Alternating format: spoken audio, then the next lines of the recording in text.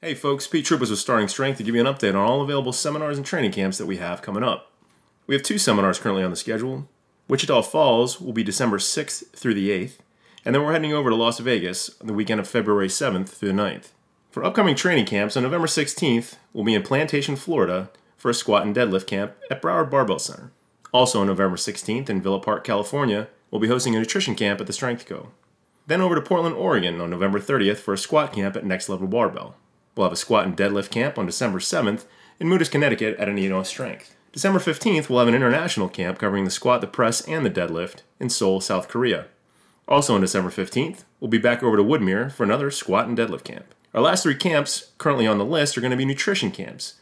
So we'll be in San Diego on January 11th at Valence Strength, and back to Woodmere on January 26th, and then finally down to Houston on February 1st at Starting Strength Houston. For details and registration information, head over to startingstrength.com and check out all the events down the right-hand side of our homepage.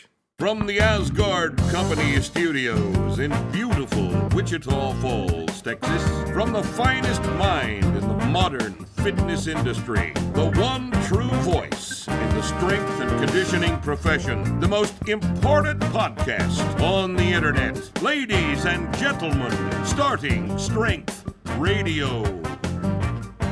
Welcome back to Starting Strength Radio. We're here with our friend Robert Santana again. Robert's kind of like a permanent fixture here. He spends a lot of time in Wichita Falls. They must not like him in Phoenix. I don't know of any other reason why he would be here all the time, but he likes us, I guess. But first, before we talk to Robert, we're going to do our favorite segment on the show, and it's called Comments from the Haters. Now, comments from the haters is where the bottom 3% of humanity get on YouTube and just start typing. Sometimes they refer to things that are of interest. Sometimes they're just so incredibly stupid that I have to read them like this. Hey, Rip, this is from E.J. Smythe, or Smith, or something like that. Hey, Rip, stop injecting your political ignorance. It undercuts, 2 words, your professionalism. Letting it show weakens your credibility. Stick to the topic you know well, strength training. You're a prime example of why we need to get rid of the Electoral College. The health of the mind is just as important as the rest of the body. Think about it. We need to get rid of the Electoral College, right? So, San Francisco, Los Angeles, and New York City get to elect the president every year. What a great idea that is. All right, now, here's Robert Magier. And this must have something to do with, when did we talk about the clean? This talking about clean instruction? What was that, just a video or what? Yeah. That was just a video we did. This clean instruction is completely different than instruction from Klokov. Any reason for that? It seems like starting strength instruction is much easier to teach. So maybe this is the reason.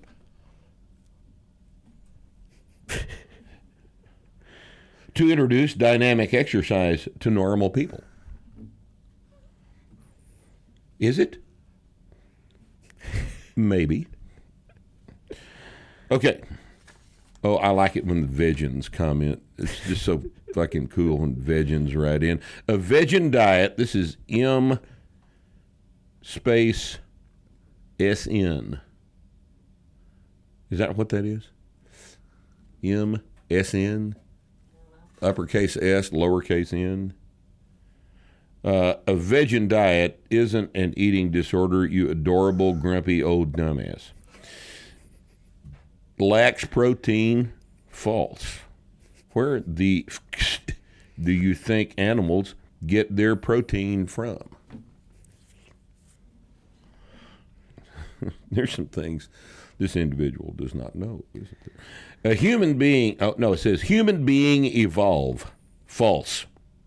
We're omnivores and weak ones at that, move to animals once nutrients become scarce.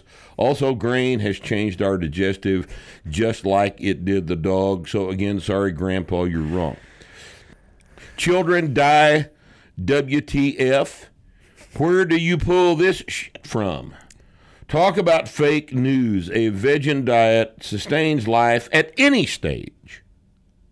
And it's confirmed by studies. Studies have confirmed that a vegan diet sustains life at any age. Yes, we're omnivore. Oh, that's boring. All right, now, let's see. One more. Shave your head and stop holding onto those scraps. Face it, you are bald, and FYI, you are fat.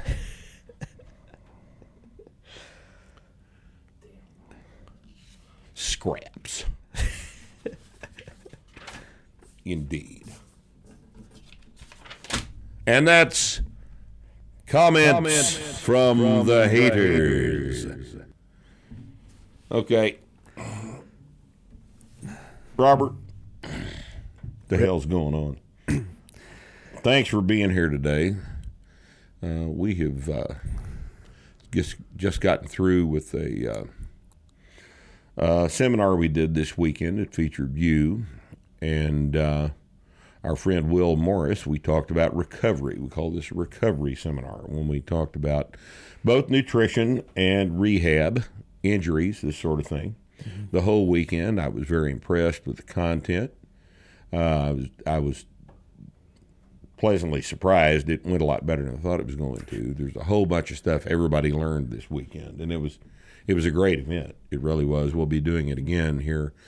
Oh, I don't know, end of January, 1st of February, sometime in there. I think we're going to probably move it to the West Coast next time. So, and we'll be releasing some excerpts from the weekend's lectures over the next few weeks.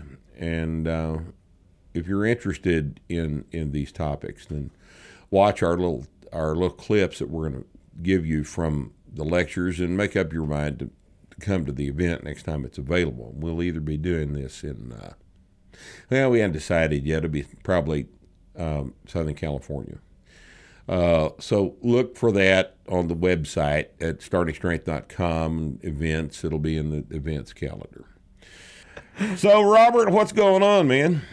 That question. Yeah, that question. Not much, man. Well, can you think of anything you want to discuss today? I think we should discuss the nutrition linear progression we talked about. I think so, too. Yeah. I think that's an excellent idea, Yeah. the nutritional linear progression. So, what is the nutritional linear progression? Well, it's this little thing I came up with that was kind of inspired by, something you came up with. The novice linear progression in training. Yeah. Obviously. And those of you that follow our material are quite familiar with this. And Robert has expanded upon that idea. And want to tell us about it. Well, the whole premise behind it was that, much like training, maybe even arguably worse, nutrition has become excessively complicated.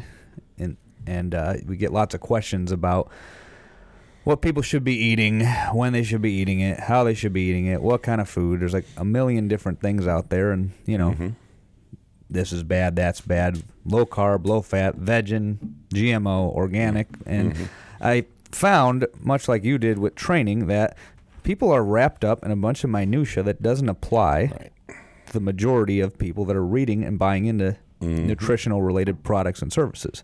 They want to buy supplements. They want to buy organic food. They want to avoid GMO. Right. They want to eat vegan. It's death by complexity, basically. Essentially, yes. So, when I first started training and reading your book and getting coached by Horn periodically, I started. That's Paul Horn, the legend. The legend in Los Angeles. He's in fact a legend. He is. Yeah. It's not a lie. No. I got to train at House of Horn. Wow. Yeah. Long time ago, huh? Well, he is a legend. You have access to Paul Horn. Can you get a bill ready for him, Bree, for that? All right. Yeah. Right. Anyways. Anyway. So my wheels were turning, and I'm like, how can I simplify nutrition in a similar manner? Mm-hmm. And that's kind of how I came up with this thing. And the way we structured the camp yesterday, we went over all the basics of nutrition, starting with calories, how we burn calories in training, and the different macronutrients and their purposes. We don't need to go into all that here, but by the end of it, the question that we're left with is, okay, now what the fuck do we do with all this, right? And, I came up with a list of priorities and an order of priorities. Mm-hmm. And, we can talk about that today. Well, let's talk about that. Yeah. Priority. Well, let's first decide how you assign priorities to this list. What was your thought process on that? My thought process was that most diets start by taking stuff away from people. I think it's a pretty fair assessment. Mm-hmm. What can you not eat? What can you not eat? Because what do most people want when they seek diet advice? What's the goal? Weight loss. Weight usually. loss. Most of the time, probably. Usually it's weight loss. 95% of the time, it's weight loss. Yeah, 99% of the time it's weight loss. Shouldn't be, but it is. Lately, I've been getting a lot of inquiries about bowel issues, digestive issues. That's been coming in more frequency, which is a little different. Yeah, kind of like that. Yeah. So I think that there's a growing market for that in nutrition, but generally weight loss is the priority. So, you go on a diet. Let's say you're on a low-fat diet. The first thing they say is you got to get rid of all your, French fries, pizzas, donuts, right, fried meats, etc. What must we leave out? What must we leave out? And associated with that is going to be the emotional cost of leaving it out, isn't it? Yeah. Because people and food are, we kind of. I think it's probably normal for most people to be deeply attached to food. Now, there are people who are not. People with eating disorders of various types are not interested in the food itself. It seems as though they're more interested in the effects of the manipulation of the diet in terms of their appearance or some other. Do you hear that? perception. Do you hear that comment from the hater? Yeah. You talked about eating disorders. Right. They're typing it right now. Right. Yeah. Visions. Yeah. Right. So, yeah, and I think part of that, you've talked about it many times, comes from the magazine industry, or Yeah.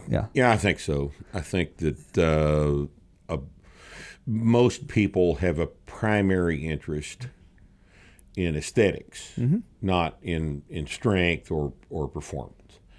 I think that we've been brought up to be worried about how we look, and I think that years and years ago this started at the checkout counter of the grocery store when the Weider organization got its bodybuilding magazines into the slots there at the checkout.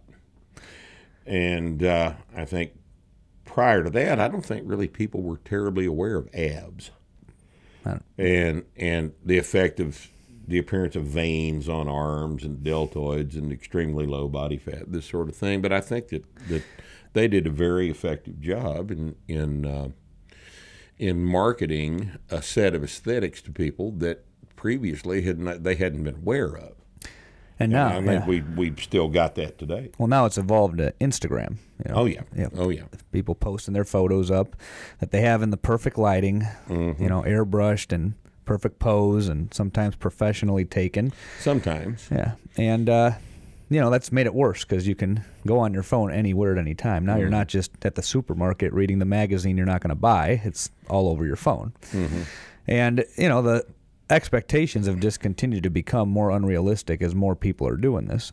But, so, when people go on a diet, the first thing you're told is you have to stop eating everything. You have to stop eating carbs. You have to stop eating fat.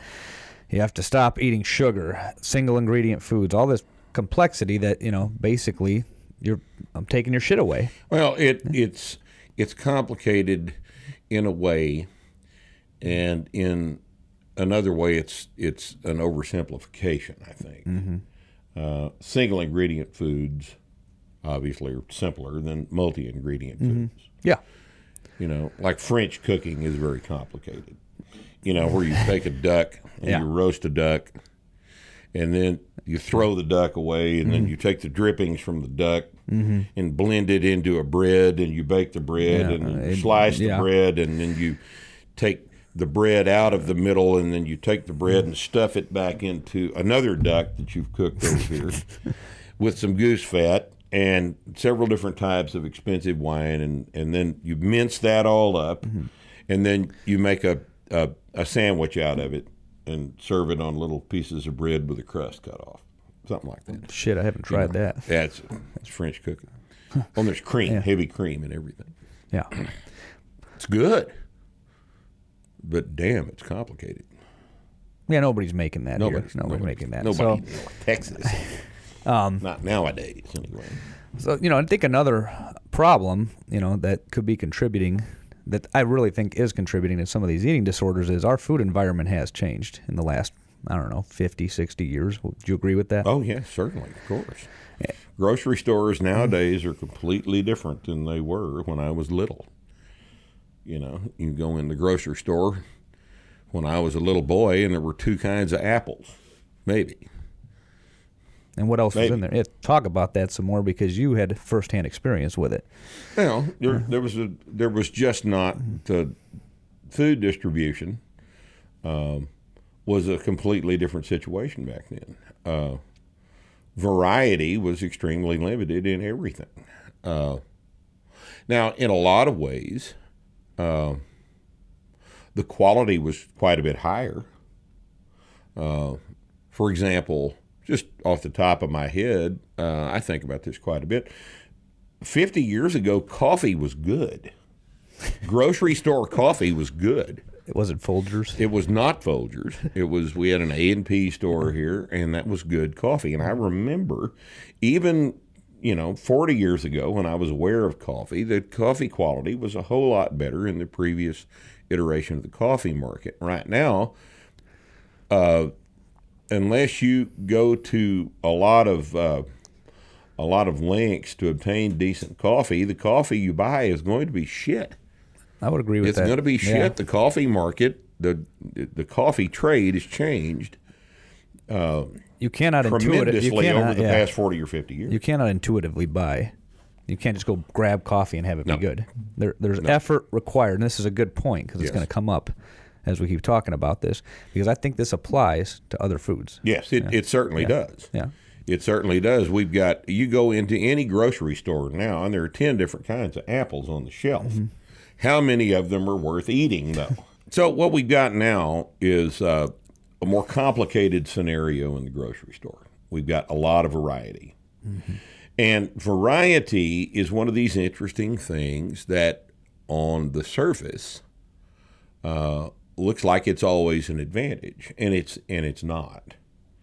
It's not. Variety is not always an advantage if the fact that there's a lot of variety in your ability to make a choice about something heads you in the direction of making a stupid choice. Mm-hmm. Happens all the time, doesn't it? It happens with exercise, and it happens with nutritional concerns as well. Yeah. So I think we can both agree that when you're purchasing food, there's a thought process involved now, whereas before it was a much more intuitive endeavor. Right. We had chuck roast, we had sirloin steak, we had T-bones, we had ribeyes, we had several different cuts of meat, we had hamburger meat. It was all of very high quality, much higher quality than it is now, actually.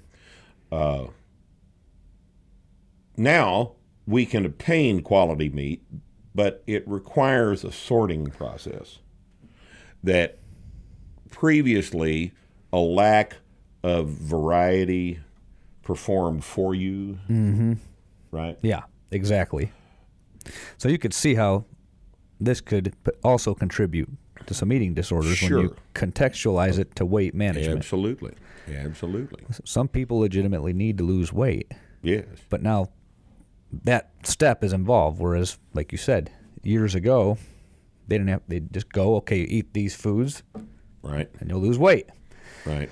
Now there's a million different things being thrown at people. So, I just like to point that out, because no matter what is done to address the weight issue, there's going to be a thought process behind food. Yes. Do you agree with that? Yes. Oh, there should be. Yeah. Obviously. One of the most persistent misconceptions in fitness is that, and we discussed this in our podcast of that topic. One of the most consistent misconceptions is that if you need to lose some body fat, your body fat's up around 30-35%. What you need to do is exercise to get that off. Mm-hmm.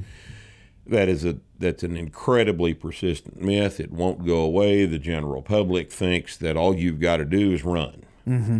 Nothing could be further from the truth. If you do not modify your diet, there's not any amount of exercise in the world that's going to help you out in terms of remodeling your body composition. And the reason for that is that exercise is just not that consumptive of calories. Mm-hmm. And you can't make it that consumptive of calories unless you do really stupid things like run 300 miles a week. Or play in the NBA. Play in the NBA or something like that not everyone can do. Right. So in a situation like everyone listening to this podcast is going to be confronted with, who needs to lose weight, you are going to have to modify your diet in some way. And you're going to be thinking about it. Yes. Or you pretty should much be. till the end of time, because you're in an environment where you can't just pick up food and get the things you need. You're always going to be thinking about it. That comes with the territory of taking responsibility for what's going in your mouth. So that brings us back to this nutrition linear progression. Yes. The way I've structured it is I've tried to remove some of those steps in probably the most efficient way possible. And as I was saying earlier, we first start out by adding things because people aren't eating enough of the right things, right? And some of this leads to an involuntary subtraction of things that need to be taken out without even thinking about it. Okay. So we'll start with priority number one. All right. Protein. Since we're talking to lifters primarily, anybody who's walked in the gym has been told they need to eat more protein because they're lifting weights. That's right. Pretty common, And people will yell and scream all day long, especially the vegan community will yell and scream all day long about that being mythology. Mm-hmm. People get enough protein accidentally. They don't need any more protein. Well, if you're sedentary. And that is what we call bullshit. Bullshit. Right? So that is the first thing people learn. Whether it's from us, the guy at Gold's Gym, anybody who works in a weight room is going to tell a new lifter, a new gym member that they need to eat more protein. The motivations tend to vary depending on where you're at. At GNC, they want you to buy more protein. Right. So do you need to supplement protein? That really depends on, how much protein you're getting from your diet. Right. When you start talking to a person that we're going to be dealing with in the fitness industry about getting more protein, the first thing that's going to come to their mind is, what supplement do I need to buy? Because they've been taught they need to buy supplements. What do you think? Well, whey protein. Whey protein is the whey isolate protein is the best quality supplement you can buy. But as our friend Stan Efferding has pointed out on this podcast in the past, can we just not get it from food? Of course we can. Wouldn't it be better to get it from food if we could get it from actual food? I mean, whey protein, a lot of people consider whey isolate protein a food, and I would have to agree with that. But it is a manufactured substance. It's not roast beef. No. Which is better? We don't know. Better how? What are we talking about here? Well, let's talk about that. Yeah. Is roast beef better than whey isolate protein? Well, it's going to have some B12 in it. You're going to get some micronutrients. It's going to have some zinc in it. There's going to be lots of things in it that are not in a whey protein isolate that would have to be obtained through other sources. Yeah. So you're going to get micronutrients. I would think that there's going to be essential fatty acids in the iron in the roast beef that are not available in the whey protein isolate. I think that that on first pass, we'd have to say that roast beef's better than whey protein I isolate. would agree with that. I would prefer to eat it. I would too. But there are circumstances that make whey protein isolate a viable choice for a dietary supplement. And what would those be? If you're not getting enough from your diet, obviously, and by that, because these guys, I get them every time they hire me. Can I just have 6 shakes a day? And I Because it's easy. Because it's easy. Because it's easy. And this is the deal, yeah, isn't it? yeah, Supplements are convenient. yeah. Supplements are convenient. They may or may not be better. Well, they're not better. They're not better. They're not better No. than an actual food. But under circumstances that a lot of people find themselves in, a whey protein isolate added to a shake made in a blender or a shaker cup is going to be the way they're going to be able to obtain additional protein in their diet because of the constraints of a schedule or some other set of circumstances that prevent roast beef from being an option. Right? So that's like that goes back to our food environment, right? I think now more than ever, people just eat away from home for most of their meals. A lot of people do. Yeah. And what's the problem with high protein foods? They require refrigeration, cooking. Preparation, lots of Things that are bypassed by the supplement industry for you. Yeah. So a supplement is a good idea under certain circumstances, but the better idea, it must be said, is for you to eat food. All right? For you to drink milk, for you to eat meat, cheese, cottage cheese. It's a wonderful, people forget about I cottage like cottage cheese. It's pretty good. I really like cottage cheese. Yeah. I grew up eating it. We had it at the house when I was growing up. We had it at back when I was a kid in the Wichita Falls public schools. We had a really good food service supervisor that was the lady that supervised the lunch program at the schools, Ms. McGinnis, and she did a fabulous job. She was a nice lady.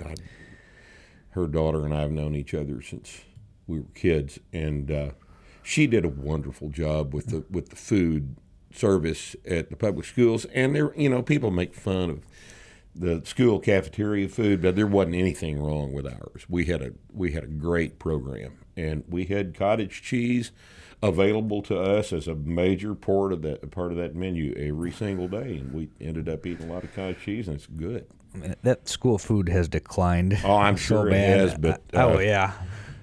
Betty McGinnis did a fabulous job, and I believe people my age forget about how good we had it in the public schools in Wichita Falls back at the time, because we had good lunch. A lot of kids had one good meal a day, and that was at school. Funny story. When I was a dietetic intern, I was at Iowa Public Schools for the food service rotation. And at the time, the state of Iowa was trying to regulate healthy food, I suppose. And they had this Healthy Kids Act that they passed. And do you know what? It always means the opposite of the name of the act. Oh, the food service director, they got a budget to deal with. So Sure. French fries were a vegetable. Yeah. Yeah. And Ketchup's a vegetable. Yeah, and they got paid for That that. kind of shit. Just amazing. I don't think we had French fries. Yeah. I don't remember them. Yeah. I think tater tots were a vegetable too. Yeah, we didn't have those. I think we had mashed potatoes and made out of actual potatoes because potatoes fit the budget. Yeah. Potatoes are cheap. Yeah. And, as some of you know, I grew up in the cafe business. My dad had a cafe when I was growing up. And my dad was cheap, all right? My dad was cheap. And if there was a cheaper way to do things, then that's what he did. Cheap is making it yourself, planning ahead and making it yourself. Made all of his own bread, made his own sausage, hamburger meat, and mashed potatoes, and all of that stuff. Nothing came out of the kitchen that was not made by him. Right. Because it's not only is it better, but it's cheaper. And that's why he ran a successful restaurant for decades. And And I got I think that it's probably they're concerned with labor costs and all this other stuff. But not to get too far off the subject, but the simplicity is kind of circumvented by the supplement industry. Yeah. I think, because I don't know what the process of making a whey protein isolate is, but I know it's got more steps in it than just opening a gallon of milk, right? Yeah. So it's not just supplements. So now you have a lot of manufactured foods that you could buy in various places that you couldn't even buy 10 years ago. Right. You know, when I first started lifting, I couldn't find protein readily at like at a convenience store unless got lucky. They maybe had one beef jerky bag there. Now they got like 75 options for jerky that aren't necessarily all beef. Right. And they've got, I mean, nowadays they're selling protein bars. Protein chips. In convenience stores up and down the highway when you're on a road trip. You have options now that weren't available at the time. Yeah. Protein bars, protein chips. I just ate a bag right before this podcast. There's brownies, cookies. If you don't want to shake up the protein shake and wash the shaker bottle out, you can buy a bottle of pre-made protein beverage. Muscle milk, core whatever's power. available. You know, all this kind of thing these things have emerged in the market. Yeah. It's complicated. Yeah. Now, but you have to be able to sort through the complexity. And just like with an exercise program, complexity is not always good or productive. Complexity really, especially at the beginning stages of any endeavor, complexity is the enemy. But it is seductive, isn't it? Oh, yeah. It sounds real good. It sounds cool. Yeah. The more complicated a thing is, the less you probably understand it, and your normal response to that is, if I don't understand it, it must be these good. guys must be smarter than me, so it must be the right thing to do. And that's not always true. We're doing it all wrong, man. Right. Yeah. So the goal of the protein priority is to basically minimize some of that. So there's a couple things that we do. Well, number one, I provide them with a list of readily available foods that they can find. Right. So that includes some of the things we just talked about, these manufactured protein fortified foods. Right. You know, your bars, your chips, your brownies. And then the more commonly, the more traditional high protein foods, so your meat sources. And then now you got your vegan, meatless stuff out there that they've started making.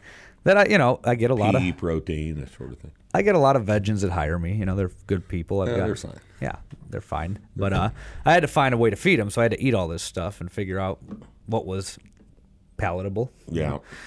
And some of it's fine. I'd still eat a steak over it, but some sure. of it was fine. You know, because I'm with you. I have the same philosophy with if you're going to recommend something, you better have fucked around with it a little bit. You first. need to know the ins and outs of it, or you're going to end up looking like a moron, because things are not going to be as you describe them unless you have personal experience with them yourself. And that's why I laugh at other dietitians or nutritionists that will recommend things that they wouldn't touch. Okay, so protein. Protein.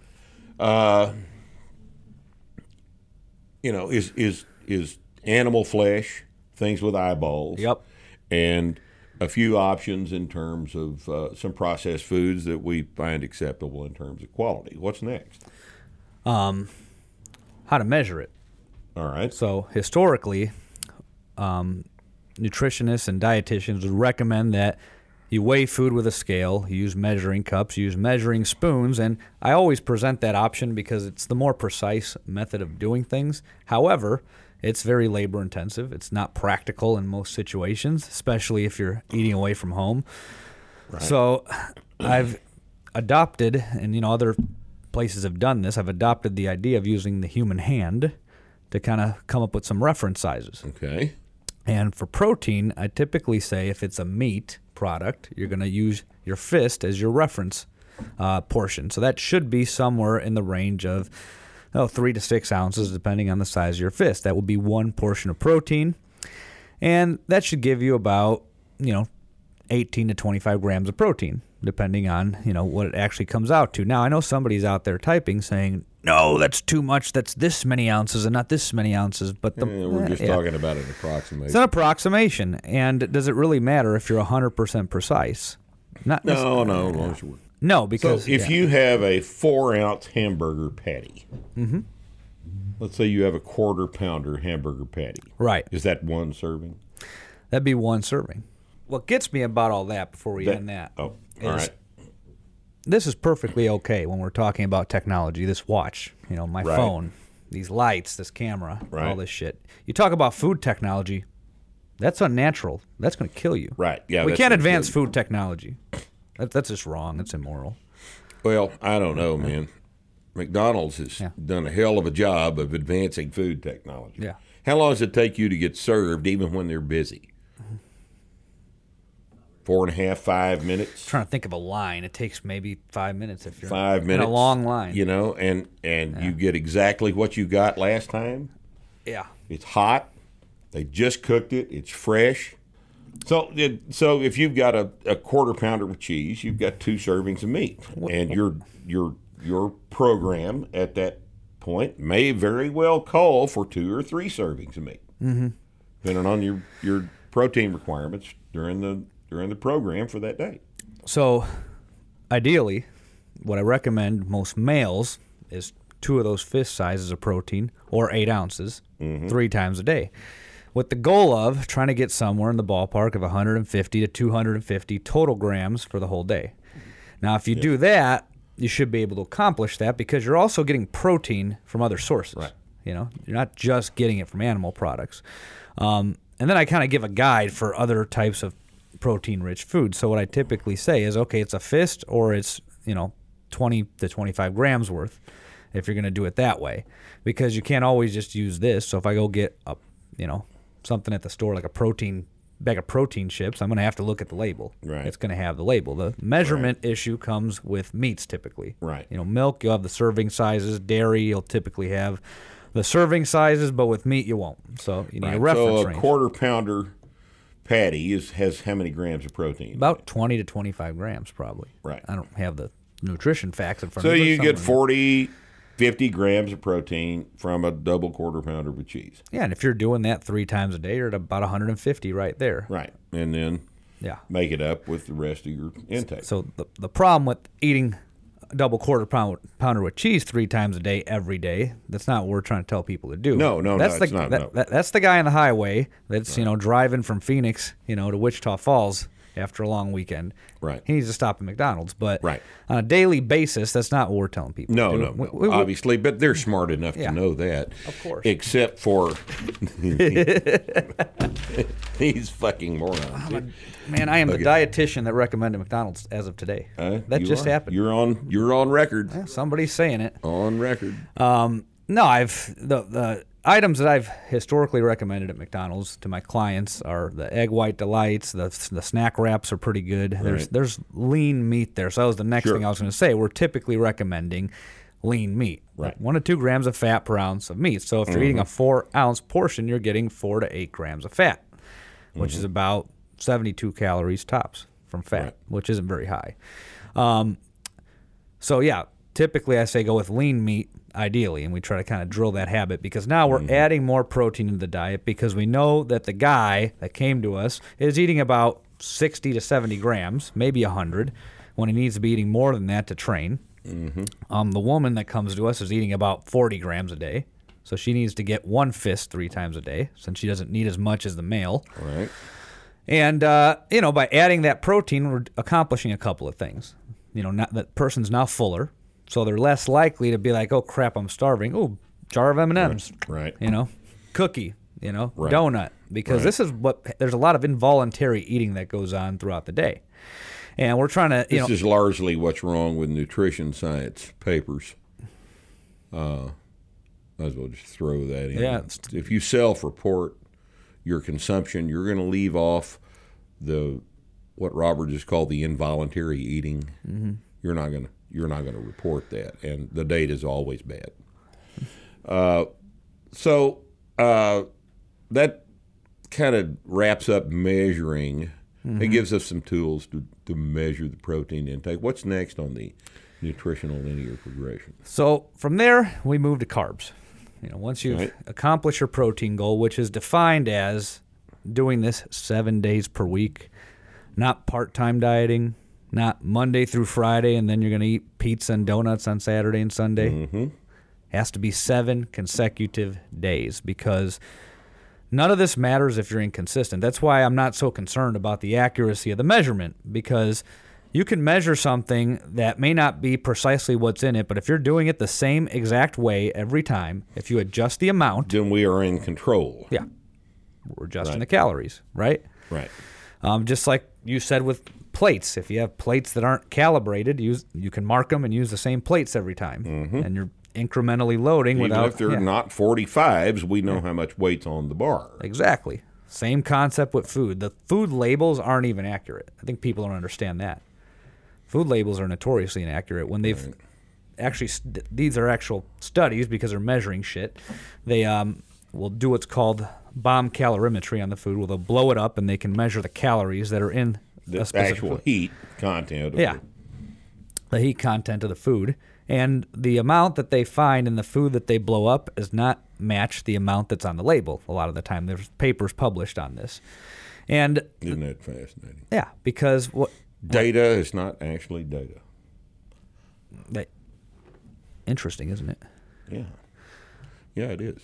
So a lot of these food labels are based upon You experiment. must be a science denier, I must be. a denialist. You're a science denialist. Science I'm good with. Professional research is where I start to have questions. Professional research is a different matter entirely, isn't it? Yeah, it's the whole... That's a topic for another show. Exactly. In fact, so a lot of our values that we see on these labels come from measurements that were collected on single samples 100 years ago, and then they're extrapolating. and they've just persisted. So all slices of white bread must be the same content of the slice of white bread in 1932 or whenever. Whenever that first measurement was taken. And that's fine, because we're not interested in knowing the exact content of these foods. We're interested in being consistent so that we can manipulate our intake in a more consistent, reliable way. If you know you're consistent with your intake during the day and you go down, you've reduced your caloric intake. Yeah. Right. Even if it may not match the exact numbers. Right. Because the numbers are not relevant. What's the decrease, the fact that there is a decrease is relevant. So this is why this is a habit-based approach, right? And the weekly, the changes throughout the week are important too. So if you're consistent Monday through Friday, and then you're having a complete detraction from your calorie intake during the week, on the weekend, you're now inconsistent. Right. And that's the most common reason people fail any diet, is that lack of consistency when they're out of their controlled environment. So that's another reason for the hand size portions, because you're going to eat in situations where you have a little bit less control. And I'm not going to sit here and say you need 75 Tupperware containers in your fridge. That works for some people. I've done it. Have you done that, Rip? No. Yeah. I have not done that. You haven't done that dumb shit? No, I have not done that. Yeah. I'm guilty of not caring about it enough to. Well, you told me you did every stupid thing everybody... I have done every except that. Okay, you never did that one. Except that one. Okay. Except that one. Well, bodybuilders and these physique competitor people, they do that. They try to keep it to a science. And carry around their food all the time. If you're getting to single-digit body fat, if that's what you've got to do, then that's the way it's got to be done. Yeah. There is no doubt. Yeah. You have to have that kind of dial-in on your dietary intake, and it's going to require that you don't eat other people's food. Mm-hmm. But that's a competitor we're talking about. Right. That's not, right. Who's watching this. That's not even a guy who just needs to drop 5% body fat. That's a pro. Yeah. Different situation. That's a pro. Different situation outside the topic of this discussion. So consistency. This is going to apply to each priority. So the next priority is carbs. And I address those similar, whether it's weight gain or weight loss, but with some differences. I want to address the lack of vegetable consumption first. Okay. And I think that applies to both situations because the average American eats a high-fat, high-carb diet that's low in fruits and vegetables. We all know this. So And probably low in protein as well. And low in protein as well. Right. Yeah, 100%. At least good quality protein. They might be getting, a few grams here and there from all the junk they're eating, but they're not getting, complete protein sources from their diet. Right. So I'm not going to be that dietitian that says, oh, you got to eat a bunch of fruits and vegetables. I try to be realistic here, and I say one vegetable a day to start out. Just something that grew from the soil, right? And then I'll couple that with a handful, so this is what a handful looks like, of complex carbohydrates or fruit. Because a serving of fruit typically has 15 grams of carb. It doesn't have any fat, doesn't have any protein, but the carb content is similar to a serving of grains. So a slice of bread is also going to have roughly 15 grams of carbohydrate. So that's why I kind of put fruit next to the starchy/complex carbohydrate. And, if we're talking about a slice of bread, I say use your entire hand. This is about the size of a slice of bread. And you can do that or you can measure. So I say one serving of complex carbohydrate is 15 grams. So what I'll say for the male is have 2 of those 3 to 4 times a day. So a handful Yeah, a handful. is 15 grams. And this would be cooked rice. Cooked rice, cooked pasta. Right. Yeah. Now, what's that going to look like? Since we're not going to, our mom doesn't let us put her hand in the pot.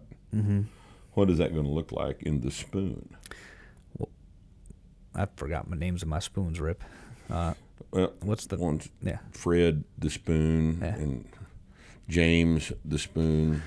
the one that Aloysius the spoon. No, you're talking about a serving spoon. Yeah. So tablespoons, teaspoons, notwithstanding, a serving spoon. The guy that's, like that blue spoon in my kitchen. He's got a I used to know what all these spoon on him about this big. That's Yeah. probably about a handful, isn't it? yeah or like I think we need Chipotle spoon. what we need to do is Chipotle spoon. They serve with out of the steam table at Chipotle. That is a I got to brush up on my food service. well. What we need to do, and here's our here we talked about this in terms of preparation for the next seminar we're talking about. We're going to take pictures of what this all looks like. what this all looks like, so that that we can quantify it, seat of the pants, quantify what 15 grams looks like in a spoon, and what's 15 grams of rice look like in a serving spoon. So you'll know. Yeah. I think it's terribly important to get that done. Yeah, visuals got to be there. Yep, it does. So I'm going to do that whether they're losing or gaining weight. Because Right. chances are they're eating a bunch of crap, chips, and, Right. Did you like my stew I made the other night? Oh, that was amazing, man. God damn. My lamb stew. That was Just good. sheep meat. I had. Is that what, It's one of the functions of having a freezer full of aged mutton is that you can make wonderful stew. That out of was those. real I good. put 2 shoulder roasts in that pot. I trimmed 2 shoulder roasts out, boned them, and threw a lot of the fat away. Gave the fat to the dogs, and then left enough of it in there for flavor, and then just we cooked that, bay leaf, salt, pepper, little bit. I don't even think I put any garlic in there. And then potatoes and carrots, just plain old food. Now, when you're talking about vegetables in this context, do you count potatoes as a vegetable? that is a starchy vegetable, so that would go into the complex carb/starch category. Right. But the carrots would have been. I count them as a vegetable, but the eating disorder people like to think they're a starch because they have All 7 the carbs. glycemic instead of 5. Yeah. index and all that other It's shit. It has 7 carbs instead of 5. Oh my God. That's a carb. Yeah, it's a carb. Yeah. It's a carb. Carrots are a vegetable. There's a bunch of vitamins. It's a Carrot, non-starchy they're orange, vegetable. they're beautiful. Carrots are wonderful. Yeah. Bugs Bunny, Everybody he had his remembers head out of his ass. He really did. He knew he was fast, too. Yeah. Oh, Yeah. He was a vegan, he was. but he was cool. He was cool. He was, as opposed to Vegans. Yeah. Nowadays, Bugs Bunny was cool. Yeah. Some vegans are cool. One or two of them, shit. I have a client who's a vegan who's done real well in the program. He eats a Yeah. lot. Yeah. Well, good. He taught me about all these products they sell now because Well, good. I had to get the guy strong, Rip. So I just Yeah. started eating a bunch of vegan meat substitutes, and it was God. educational. Well, then I take it all back. Well, hey, when I was All of it. Everything bad I've ever said about Vegans, I take it back because Robert knows one that's cool. thanks, Rip. You're welcome. Knows one that's cool. So, Yeah. anyway, that all notwithstanding, have some meat, okay? Have some vegetables. Have some vegetables. Have some fibrous Have some- carbohydrates. All right, now fibrous carbohydrates. Are you going to? Is that a different thing than the vegetable? Vegetables have fiber in them, but I was referring to fruits and whole So grains. the categories within your classification of carbohydrates are what? Vegetable is one classification. Then you have complex Starchy. complex carbohydrate / starchy vegetables or fruit, Right. because the carbohydrate content of a serving is similar with fruit and starch. Okay. Yeah. I've got vegetables, which are cabbages and carrots and green things, right? I've got fruits, which are grow on trees or vines, and they're sweet, and everybody knows what a fruit is when they see one. Tomatoes a fruit, Yep. right? And then we've got But ketchup's a vegetable somehow. ketchups. So then we've got the third type is the starchy vegetables, which is potatoes and grains. Yep. And products made from potatoes and grains. So there's three categories of carbohydrates, right? Corn would be in that third one too, and Right. peas. Corn, peas, beans, beans. That one of the most hilarious things. Beans in a weird category. Beans with in a weird nutritionists. category if you're the food pyramid, because the government is fond of saying meats and beans. Meats or beans, like they're equivalent creatures. Legumes are in the And I'm sorry, they're not. legumes. Legumes are not meat. No, they're not meat. They grow. They're not high protein. They're high starch, and they've got a bunch of goofy ass starch in them that make people fart. Meats and beans. They can't say it if it's not true. That's right. They can't say it if it's not true. That's how we say it here in North Texas. You can't say it if it's not true. Okay. Except that it's the government. They can say whatever they want. They say whatever they want, and they do all day long. Oh yeah. Meats and beans. It's not the same thing, and I don't think that. I think that you need to quit thinking of them as the same thing because they're not equivalent.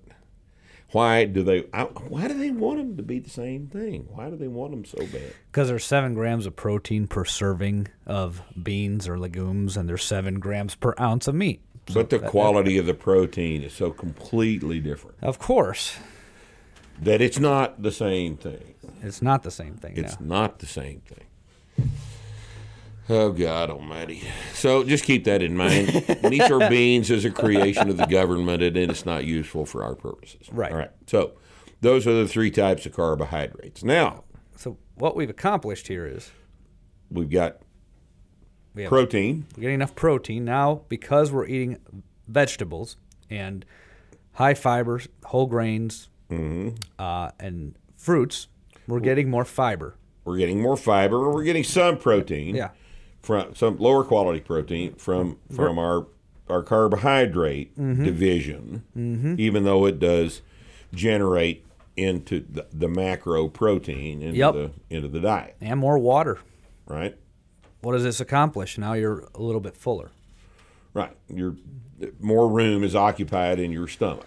Less involuntary eating. That's what I'm thinking about. Right. So when you feel like you've got enough food in your stomach, that's satiety. Yes. Satiation is the persistence of the feeling of satisfaction from the meal. Right. And so different foods produce different levels of both of these things. For example, when Chinese food is famous for going away within an hour. So is cereal. Right? Yeah. Yeah, you could just keep eating it nonstop. Right. So protein has the greatest effect on both of them. On satiation. On satiation, yes. Right. And then carbs would be next. Mm-hmm. Protein's the most satiating. Then fat. Because it's persistent in the gut. Yeah. Because it takes a long time to digest a protein, and protein digestion primarily takes place in the stomach. Yeah. Then the first parts of it do, and so in other words, the gut holds, the stomach holds a protein bolus until a lot of that. Because you got to denature it. You got to denature it. Break it apart. The acids, stomach acid, the hydrochloric acid in the stomach, and enzymes that are secreted into the stomach. To break that shit apart. And it holds it there until those processes are largely completed, and then it allows it to move into the small intestine. Which takes much longer than something like cereal or candy, sugar. That's going to break down a lot faster. The next macro on the satiation hierarchy would be fat. So fat's more satiating than carbohydrate. Right. Protein is more satiating than fat. Right. And then carbohydrate, I would divide that. I'd say that if it's high fiber, it's going to be more satiating than if it's just pure sugar. Right. And foods that are high in fiber also have a high water content. Mm-hmm. So that also contributes to that satiating feeling. To satiety, the feeling of fullness. Yes. Yeah. Right. Yeah. Fat. All right. That's the last one I address. That's the last one we address in the nutritional linear progression. Fat. What do we do with fat? We have the interesting thing about fat is that there are essential fatty acids. Mm-hmm. And fatty acids, we'll talk about those in a minute. There are no essential carbohydrates. There are essential proteins, essential amino acids. There are essential fatty acids, but there are no essential carbohydrates. And this has implications for the construction of our dietary program. Mm-hmm. So with fat, you typically don't have to think about it to get enough fat in your diet. There's usually enough accidentally in the protein. Nobody's accidentally eating low fat. Right. That's just not happening. It's very difficult to do that. Right. So by the time we've gotten enough protein in the diet from the high protein sources, we've gotten vegetables in the diet, we've got more fiber in the diet through complex carbohydrates and fruits. Now we've accomplished all this for 7 days in a row, week after week after week. This person has a pretty balanced diet at this point. Mm-hmm. Then we move to fat. So if they're losing weight, that's the first thing we're going to pull because it contributes the least to performance under the bar because we want this person to continue to train and make progress. To train, you have to have carbs. Right? Yeah. It's hard to train on keto. Very. It's perfectly good option. It's fashionable. It's fashionable, and it's a good option for a sedentary person to lose a bunch of body fat. Mm-hmm. The Atkins diet, I've said this several times, Atkins diet, if you're sitting around on your ass, you can lose a bunch of body fat on Atkins because you automatically eat fewer calories because you are not hungry. But start training. You can't train on a low-carb diet. You can't do it. You can't get recovered. Because there's just not enough. That's just the way that the metabolic processes work. Right. If you're lifting weights, you're using up a bunch of creatine, you're using up a bunch of glycogen. Mm-hmm. You can't effectively burn fat. You're burning some because these energy systems are not all or nothing. They're all active at the same time. But you're not going to tap into fat stores during, heavy set of squats. You're just not. More importantly, you're going to be sore all the time. Yeah. Because of the contribution of carbohydrate fraction to the recovery process. Mm-hmm.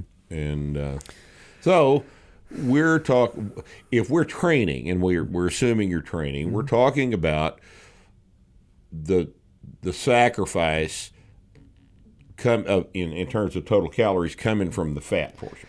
There's a couple benefits to that.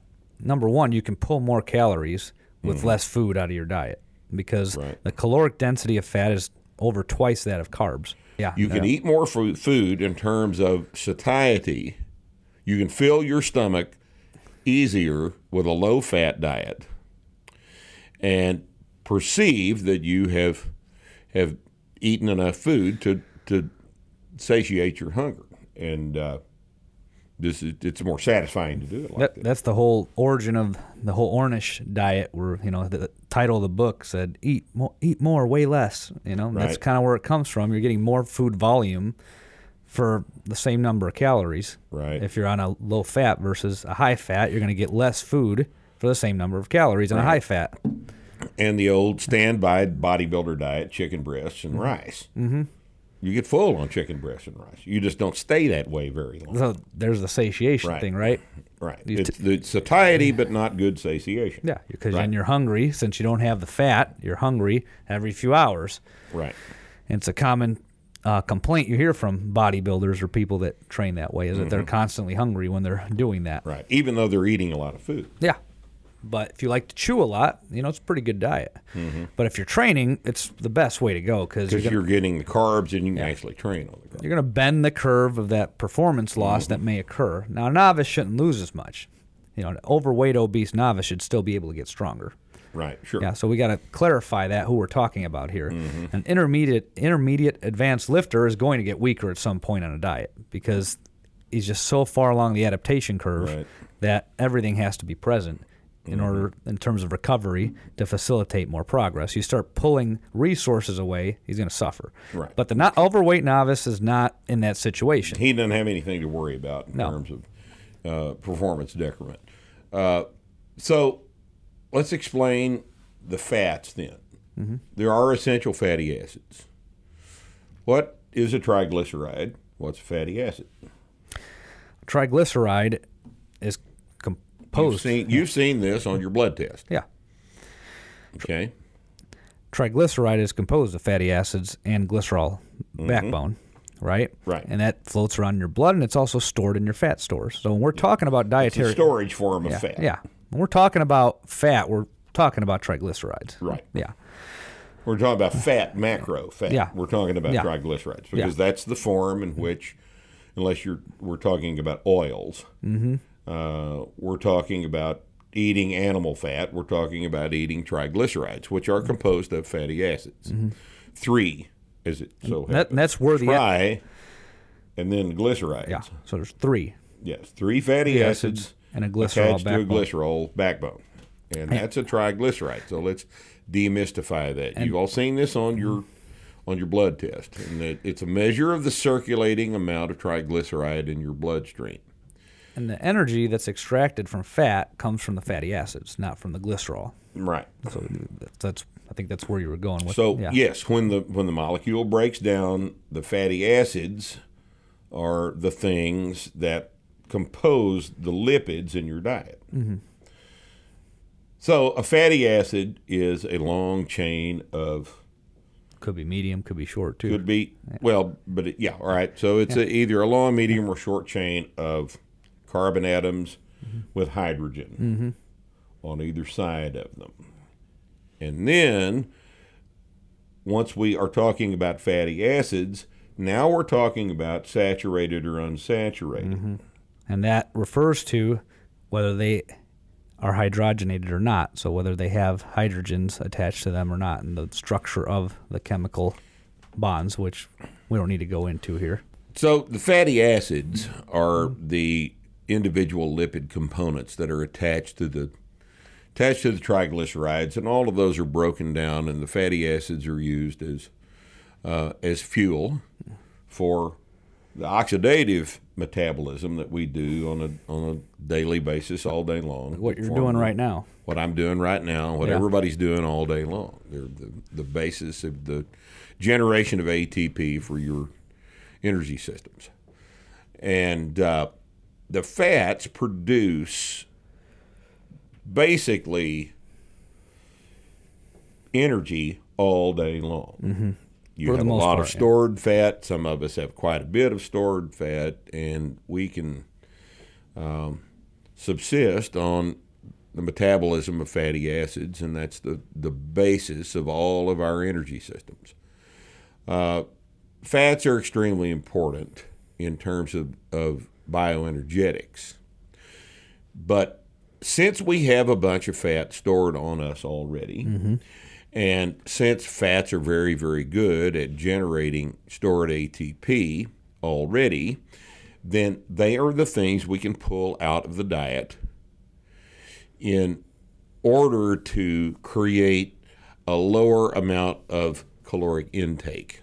And that's, I think, what the basis of this particular type of dietary modification is. Now, there Precisely. are some essential fatty acids.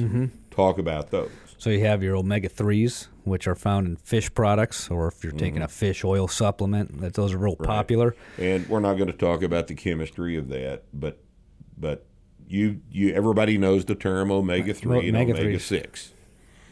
All right, what about other essential fatty acids?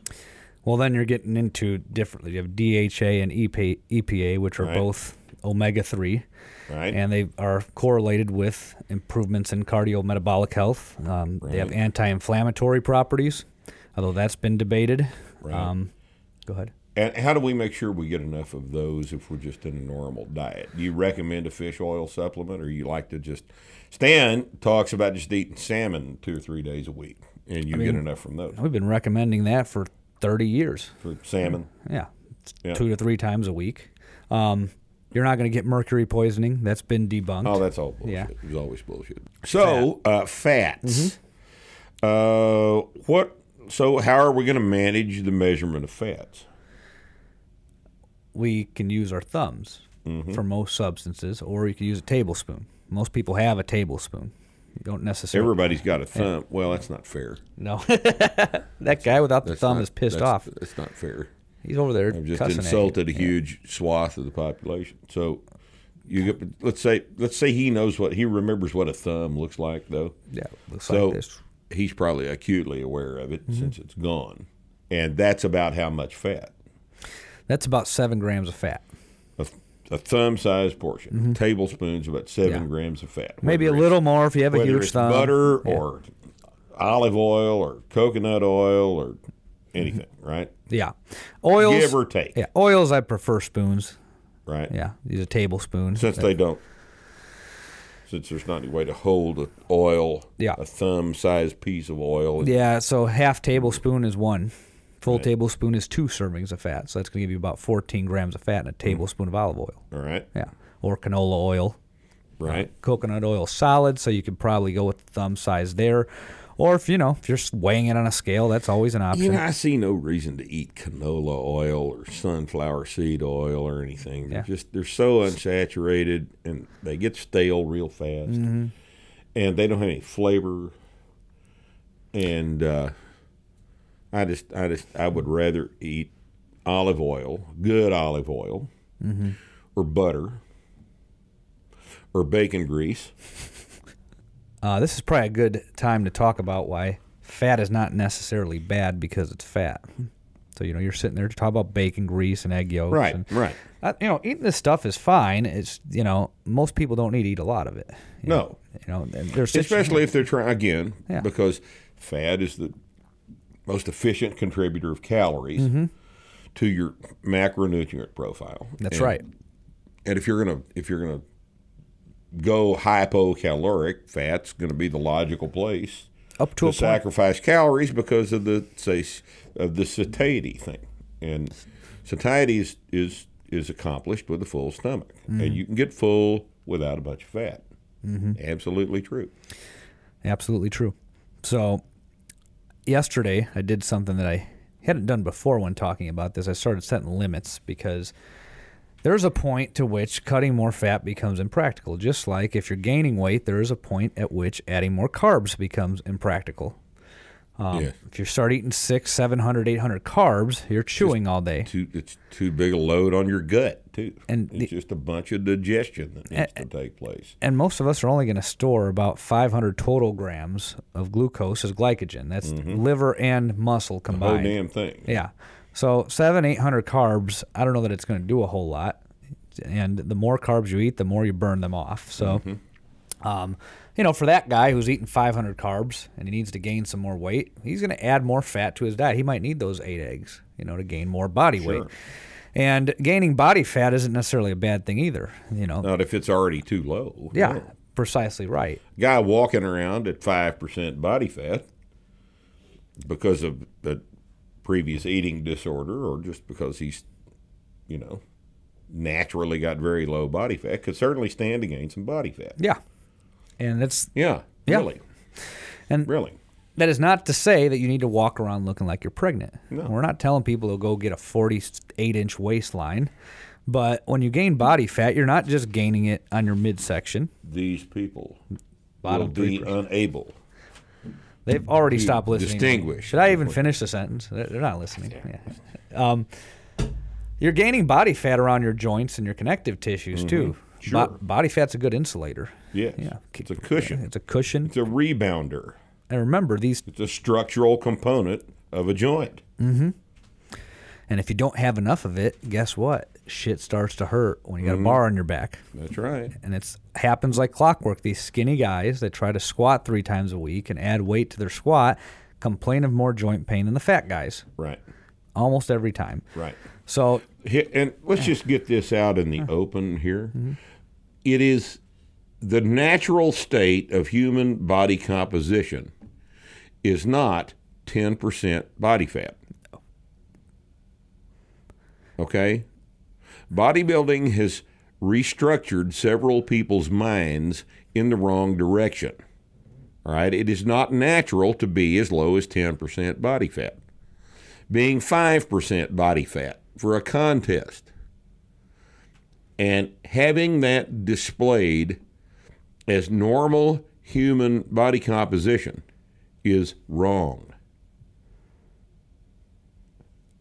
Right? Normal human body composition is no more 8% body fat than it is 30% body fat. And you people need to process this. I would agree with that 100%. Yeah. Yeah. If it was, why is it so damn hard to get there? That's right. Why does it take extraordinary means to get down below 10% body fat? Because it's not normal. And why do people who previously don't have eating disorders start to develop symptoms of them when they start getting that low? That was something Carter talked about in the lecture yesterday. Right. He said when he got down to 135, he started getting a bunch of body image issues and a bunch of shit he never experienced He became before. crazy. Yeah. Right. And Because you're subjecting yourself to a whole bunch of circumstances that your central nervous system is not designed to deal with. We're not, humans don't do well in circumstances of privation. Okay? If you're starving to death, either voluntarily or involuntarily, this is not metabolically optimal. You're going to go It's crazy. not psychologically optimal. It's not physiologically optimal. There's a lot of things wrong with that. And if this is why anorexia nervosa is a disease process. Okay? Get the idea that everybody needs to have washboard abs and veins on their deltoids. Get that out of your mind. There are a few people who are born with that level of subcutaneous body fat as a general tendency, but that's not normal. It's not species wide, and it's not good to be that low in body fat. People don't do well at 8%. People do better at 15%. And the guys that get down to 8, 7, 6% for shows will tell you the exact same thing you said. That they do not stay there, and it's for the purpose of competing. They don't stay there because they can't stay there. They can't stay there. They can't. They can't stay there. We have another coach who got himself down to 10% because he just wanted to do it, take a picture, and never, ever do it again. And he said at the very end of that, he's like, I forgot what he said he saw, but he saw some sort of junk food, and he's like, I just started eating it nonstop, and it was like an out-of-body experience. I didn't know why I was doing it. It's involuntary. Involuntary He said he was action. watching himself do it, and he's like, I couldn't stop. Yes, it makes you nuts, doesn't it? The human body has God. mechanisms to protect against this. Okay, so let's sum up quickly. We've talked about protein, carbohydrates, and fat. Let's sum up this wide-ranging, I guess you could call it, discussion. There's probably a different term some people would use for it than that. Let's sum up this novice or the nutritional linear progression, shall we? So you're going to start with protein, move on to carbs and vegetables, and then adjust fat. And when you're at each one of these, protein's typically addressed maybe in a week or two, depending on the person. Once you get to carbs and fat, that's where it becomes kind of gray depending on the priority. So the weight loss guy is going to have to subtract carbs at some point later after he's subtracted fat. The weight gain guy may have to repeat the carb step several times over until he's getting some good training in and he starts gaining some weight. And the fat guy may eventually need to add fat because he's added too many carbs. So once you get beyond protein, that's where it kind of becomes gray and you have to alter it, based on the person. Yeah. Right. Okay. Well, this is an excellent way to think about your approach to nutrition as you approach your training. When we start training, the basic premise of our approach to training is to find out where you are now. How strong are you on the major structural exercises? Do them, learn to do them correctly, and then we're going to measure how much weight you can do the first workout. And then the process begins, and that process is to add weight to the bar every time you train. And the amount of weight you add to the bar will vary in proportion to the amount of muscle mass used in each one of these exercises. You may add 10 or 15 pounds every workout to your deadlift for a while. You'll add 10, maybe 7.5 pounds to your squat every workout for a while. The bench will go up 5 pounds. The press will only go up 2.5 pounds, even at first. And this is reflective of the amount of muscle mass that each one of these exercises uses during the execution of the full range of motion of the exercise. But what we do is we apply the process of finding out where you are and then incrementally increasing the amount of weight you use to force an adaptation. We're going to apply a stress, an incrementally increasing amount of stress from which you will recover to produce an adaptation which is stronger. All right? So how does the nutritional linear progression look like in that context? Well, when the guy comes into his first workout, he's not expending a whole lot of calories. He's not requiring a whole lot of resources because he barely knows how to move with a barbell. Right. He needs to eat enough protein right off the bat because... Right. Because the stress requires recovery. Yeah.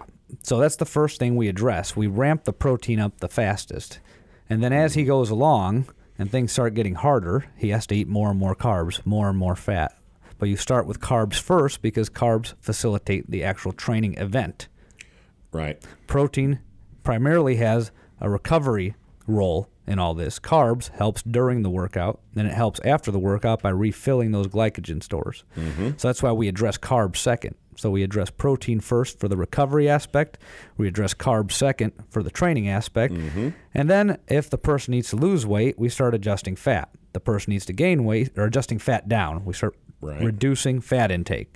If the person needs to gain weight and he's eaten a sufficient amount of carbohydrates to where it's becoming impractical to eat more, then he needs to add more fat to his diet to gain more weight. Okay. So proteins for recovery, carbohydrates are for training, and fat is for adjusting body composition. That's briefly. Okay.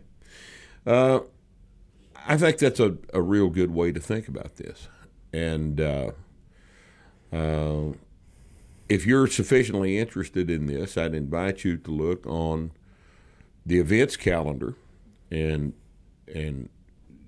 we'll be offering seminars with Robert, and Will Morris will be doing what we call recovery seminars that investigate various aspects of both nutrition and injury rehabilitation. And we're doing these together because they kind of seem to fit. They're very interesting topics that people who have been training for possibly a longer period of time or become interested in. If you're interested enough to keep training over 2 or 3 years, you're interested in these things as well. You know, dealing with injuries is a very important part of managing your training, and dealing with your diet's a very important part of managing your training. So if you're interested in these things, find an event and let's get you set up so you can learn from the pros. Robert, thanks for being here. Thanks for coming again to Wichita Falls, your second home here in North America. And thank you for joining us on Starting Strength Radio. We'll see you next time.